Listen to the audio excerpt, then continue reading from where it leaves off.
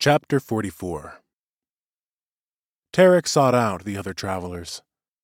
"I'm going with him," he told them, bidding each goodbye. When he got to Specarin, he stopped. "I won't be going home." "I'm hardly surprised," said the magician. "We'll take good care of your raven." "Tell my family not to worry," said Tarek. "I'm happy, doing what I want." He looked up at Bailey, then at Specarin. "We might even pay you a visit. Humans have extraordinary means of traveling." Specarin chuckled. "You'd both be welcome, but we'd have trouble putting him up in a tree."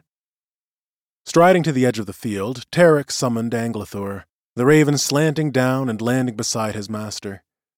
"You served me well," said the Kirin, stroking a sable wing.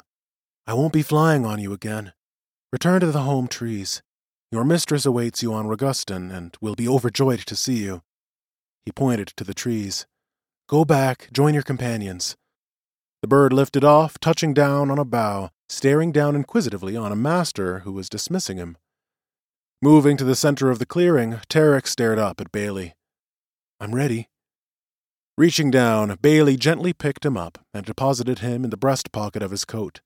Tarek leaned out and called to those below. "I'm fine. It's what I've always wanted." "I'll keep him safe and sound," said Bailey. A sea captain, he knew directions. "We go south," he said.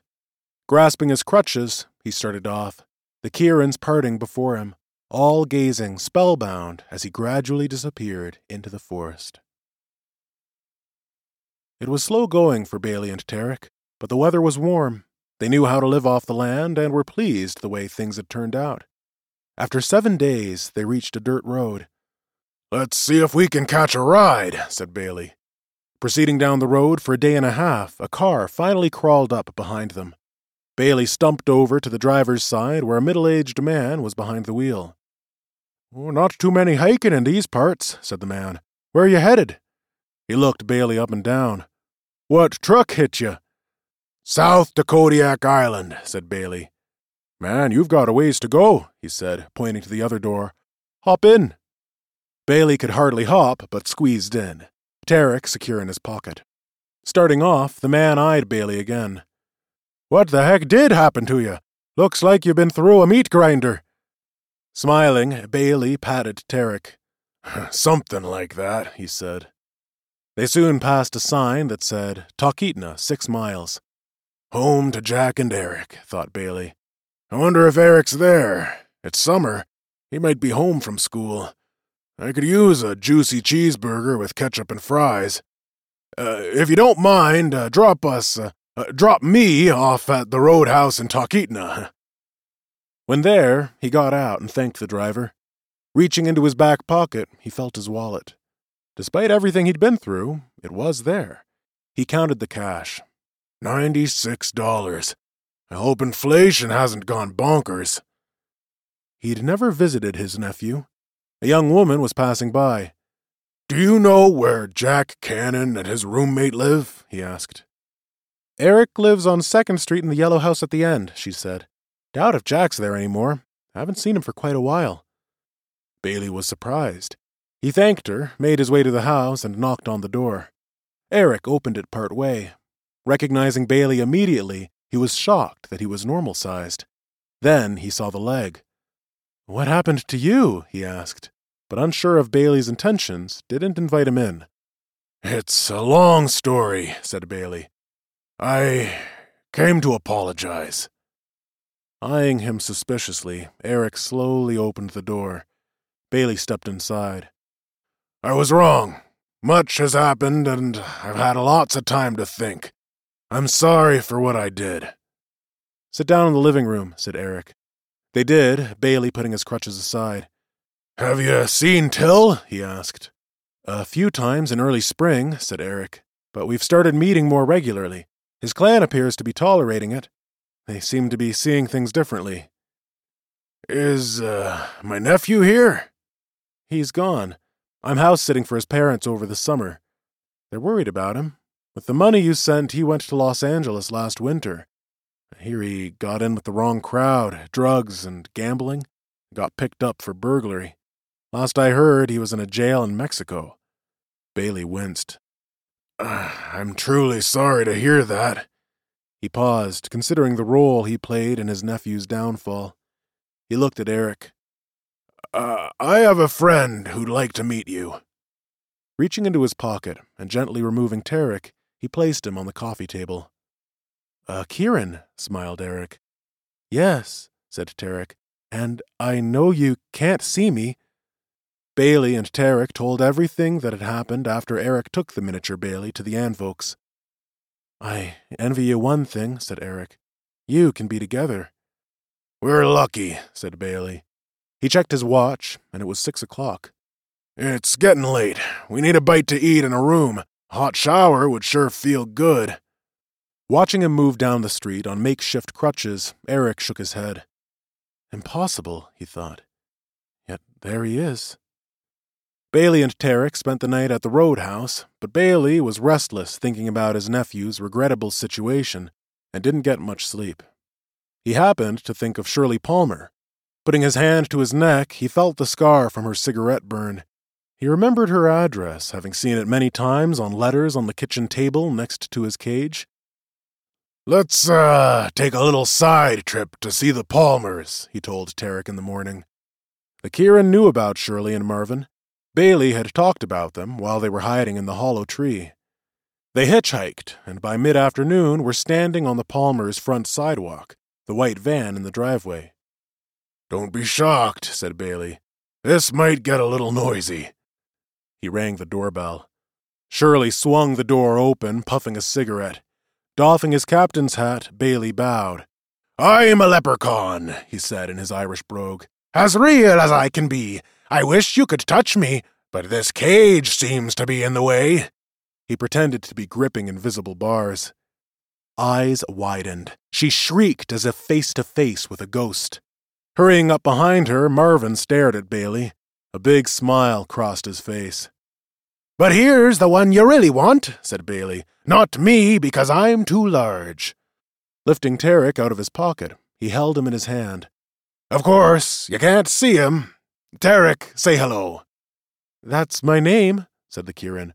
I've heard a lot about you. By the way, who's the bird brain in the bird cage now? She screamed louder than ever, Marvin smiling even more broadly. The door slammed shut. Shrieks and howls could be heard from the other side. Bailey placed the Kieran back in his pocket. Nice job, Tarek, he said, starting with his crutches for the street, a bit more lilt in his gait. I thought that would impress her. Bailey picked up odd jobs on the way to Kodiak Island. 6 weeks after he was made large, they stood on the deck of a boat, weaving its way between rocky isles. He pointed to a distant town carved into a shoreline. It's where I live, he told Tarek quietly. The breeze was fresh, and there was a hint of winter in the air as they disembarked and started making their way. It's almost been a year since Jack brought Till to me. They approached a brown house. That's my home. Opening the door, he stepped inside. Nothing had changed. Dan, his son, came out of the kitchen, his face going blank, the cigarette falling from his mouth. Holy cow, where have you been? What the heck happened? We all thought you were dead. Bailey approached him and gave him a big hug. I've been on a very long journey. They sat down at the kitchen table and talked, Bailey mostly asking questions and skirting those from his son. The next day, Bailey spoke to Tarek. Let's visit some old friends. Off they went to the Blue Loon Saloon. Bailey opened the door and stepped inside. Look who's here, crowed an acquaintance from the bar. King Salmon! What'd you do? Take your money and, He stared at Bailey's leg. Another old cohort approached looking at his leg. Hey, look who's back from the dead. Is this Captain Bailey or Captain Ahab? He laughed, but no one else did. Hey, come sit with me. There's a stool next to mine. How about Bailey's Irish cream? They sat down at the bar. I'll have a Sprite, said Bailey. A Sprite? Sure, ha, said his friend. When did you have a Sprite? I've had 'em, said Bailey, patting Tarek, who was watching everything. But then I didn't like 'em. Now I do. Tim Driscoll walked in. Seeing Bailey, he turned to leave, but Bailey called to him. Tim looked back. Smiling, Bailey started toward him. Tim saw the leg. "Let me buy you a drink," said Bailey, pointing toward the booths in the back. "I was hoping to see you. I got a lot to tell you." They sat down and talked quietly, Bailey pouring his heart out, relating everything from his confrontation with Speckerin to his injury and amputation to his trip back to Kodiak Island. Tim was astounded. "And someone's come with me," said Bailey, touching his breast pocket.